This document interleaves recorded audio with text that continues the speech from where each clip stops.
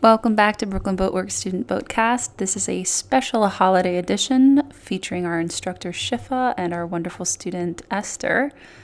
Warning, this episode contains a lot of references to food, so if you are hungry, I would advise getting a snack while you listen. Sailing, sailing,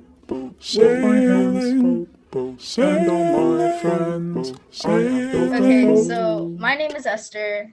I am 13 years old and I am in 8th grade. Normally, I would go to my cousin's house. I can't really remember what we did last year. I think we went to my aunt's house, like my other cousins, but this year we can't really do that because Corona is a thing.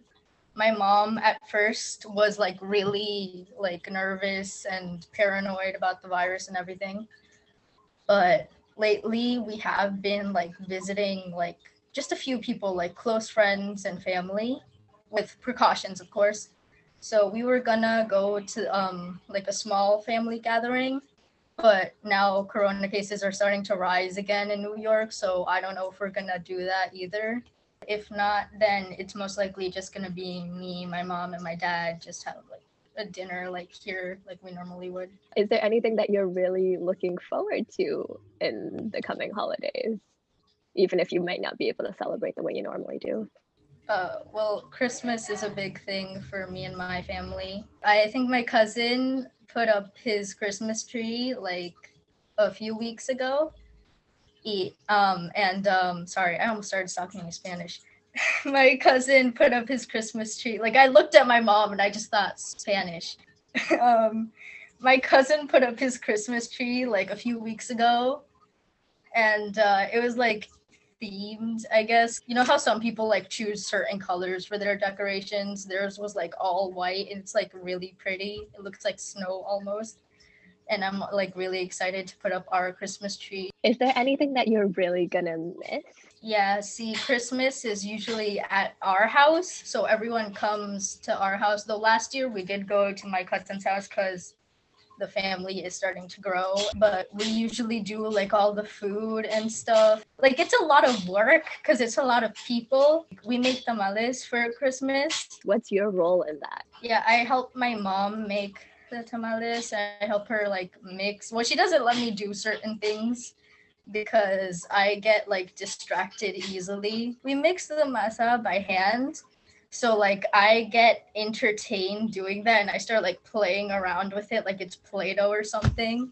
So she doesn't let me do that sometimes, but I do like try to help. Food brings so much joy and it really brings people together. Is there anything besides tamale that you want to talk about for Thanksgiving that you are hoping for in your meal? We do usually have turkey for Thanksgiving, and well, we used to do it at my cousin's house, like I said, and they would make like they would buy turkey and like cook it, and they would also get like this really good apple pie, and that it's like really warm and like cinnamony, and it's nice. And have you had any birthdays or celebrations or holidays so far during COVID? And how did you celebrate those? Yeah, my birthday, I think, was like the first one out of all of my friends. We did a Zoom. It was different, but it was still like fun because we played like games. We played like Scriblio and stuff. It was fun. And then after that, I think the next birthday was my friend Brian's. It was like in August, and that was in person. It was just a few of our friends, like close friends, with like precautions and masks and everything. So it was cool. Was there anything about seeing them in person now during COVID that was really different than it was pre-COVID? Well, I did the Story Studios lab, and that was basically everything that I talked about. Up to you, but if you'd like, I would really love it if you could walk me through a shorter version of your Story Lab story. Okay. I remember the last day of quarantine pretty clearly. It was like any normal day, right? And then in the last class, this teacher came in, told us that there might not be school the next week because of rising corona cases. And I could see as I walked through the hallways that they were giving out like books and supplies to anyone that didn't have them already at home. And then the next day I woke up and my mom told me that there wasn't school. it was canceled. So I kind of started freaking out because I'm an only child and I don't have many friends in my neighborhood. All of my friends are like from school and I rely on school to see them and stuff. So, and then with Corona, obviously, we can't like meet up at all. So I started kind of like freaking out because it gets kind of lonely around here sometimes. And my mom was pretty paranoid the first few months. So I don't remember going outside until after the first 5 months of quarantine. But I think it was better than expected. I mean, it was hard in like certain points. But I mean, I could still talk to my friends, obviously. I mean, it's not the same thing through a screen, but I could at least still talk to them.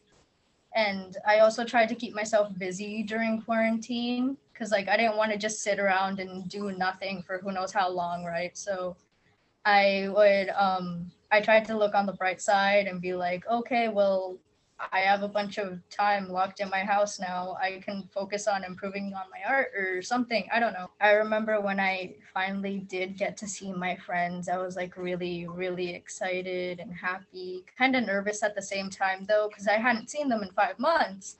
So I didn't know if it was going to be like awkward or anything, but I don't know. It was like really nice though, and I felt like I appreciated them a lot more than I used to. That's great. And I know you've been doing Story Lab. Are there any other hobbies or things that you've picked up during this time? Well, I've always had like lots of after school programs. I am in this program to study for the SHSAT, though we don't know when it's gonna be, so that's kind of like weird. It's all like messed up and stuff. But I do also go to Girl Scouts, so we do that every other Saturday. And now we're starting to meet up in person every other Saturday. There's like the fun badges and then the like actual work badges. So there's like what the health badge, I think, when they make us like exercise. They made us like stand outside in the parking lot and like do random exercises, and it was kind of embarrassing, but like, hey. There's also like the cooking badge. You have to like cook a few recipes and like prove that you did it correctly. There's a lot of hands-on activities as well. Right now, we're working on a mental health badge. They gave us a packet. It has like a few readings and stuff on like the different parts of the brain and what they do. And then we have to build like models of like a neuron, I think. There's also like parts about what causes like bad mental health and how to like get help. That's interesting. You know, the badge work and stuff from like Girl Scouts keeps me busy. Is there anything in lockdown that has happened or that you've experienced or that you've been able to do that you would say that you're thankful for? I'd say getting to spend more time with my family. I definitely do obviously spend more time with them now that we're like all locked inside. I have had more of an opportunity to talk to my parents and just like vibe, I guess. We do game nights now a lot more than we used to, and it's like fun. There's a lot of screaming and chaotic screaming involved, but like that's part of the fun. That's awesome. Chaotic game nights are my specialty. What do you think you're going to be most thankful for when lockdown ends and you can participate in regular social events again? Just being able to see like all of my friends at once, and like not being able, I mean, not having to be restricted by like social distancing and like all that stuff. Cool, cool. Rosa, is there anything else that we really want to talk to Esther about? Two things I'm curious about. What would be your most memorable holiday in the last few years, COVID or not COVID? I would say Christmas the year before last year, because the year before last year I think was my baby cousin's first Christmas. Well, I have two baby cousins, they're the same age, and it was both of their like first Christmases. And it was like, well, they didn't really know what was going on, obviously. They were like a year old, but it was really fun to share like such like my favorite holiday with like the new members of the family. I guess we basically go from like youngest to oldest. I used to be the youngest in the family. They took that from me. I got to open my presents first, and then everyone watches, and then everyone else opens up their presents and like gives the gifts to whoever they have to give them to. Their first Christmas, I think, was like just really fun because like they got to be the ones who like opened their presents in front of everyone while everyone was watching, and they didn't really know what was going on, but they just seemed like so excited when they opened something and everyone was like, whoa, what's that? It's just like really fun to see their happy little faces. That sounds adorable. Last question, specifically related to tamales. Can you just walk us through, like, if we were making it right now? What do you normally do? What does your mom normally do? Yeah, or what How does that work happen? What's the process? What does it taste like? Well, we have to buy all the stuff first, right? So like we use my grandma's recipe. So we like measure it all out, and then the water that you add into the mixture, you have to add in little by little so that it's not too dry, but then you don't also end up with like too wet. And sometimes you end up with like a lot more than you started with sometimes, because like you overdo the water and then you have to add in more flour, and then you have to add in more water, and then you have to add in more flour, and you end up with like this giant thing that like, how did I get here? But then after that, the how do you say that in English? Like the leaves, I guess. You like soak them in water so that they like so you can like spread them out and stuff.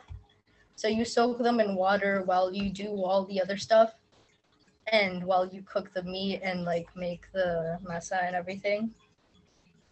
And then the way we do it, well, like some different parts, different people from different parts of Mexico do it differently.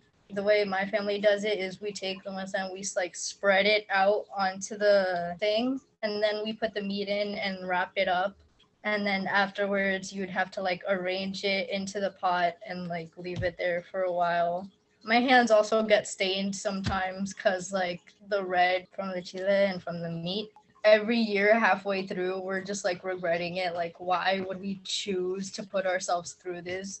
Why would we choose to make like a list for like, I think it is like 15 or 20 people. And it seems like a lot, and there's like it's a giant pot that we have to fill and like organizing them and stuff, but it's really fun to make and also just like eat. And we also make a punch, which is like fun. We go to get like sugar cane, we call it caña, and we cut it up into pieces. Sometimes you just like chew on it raw because it's just cool. And we put in like a bunch of fruits and stuff, and you mix it and everything, and it's really good. It's sweet and it's also like warm, so it's really good for like winter and stuff. Also, you drink the stuff and then you eat like the fruit that's in your cup afterwards, or that's the way I do it at least. But it's also cool because like the sugar cane absorbs like the punch too, so you gotta like suck it out. And yeah, it's like really good. This was super fun. I really enjoyed talking to you, Esther. I felt like really comfortable talking to you guys. Also, food. I mean, food, you know? You don't know it, but me and Rosa had a whole discussion about food before you came on. That like probably for 15 minutes we were just like, ooh, did you eat this? Yes. Thank you so much, Esther and Shifa. I had a wonderful time with you. This podcast was made by Brooklyn Boatworks, editing and music by Rosa 2. See you next time.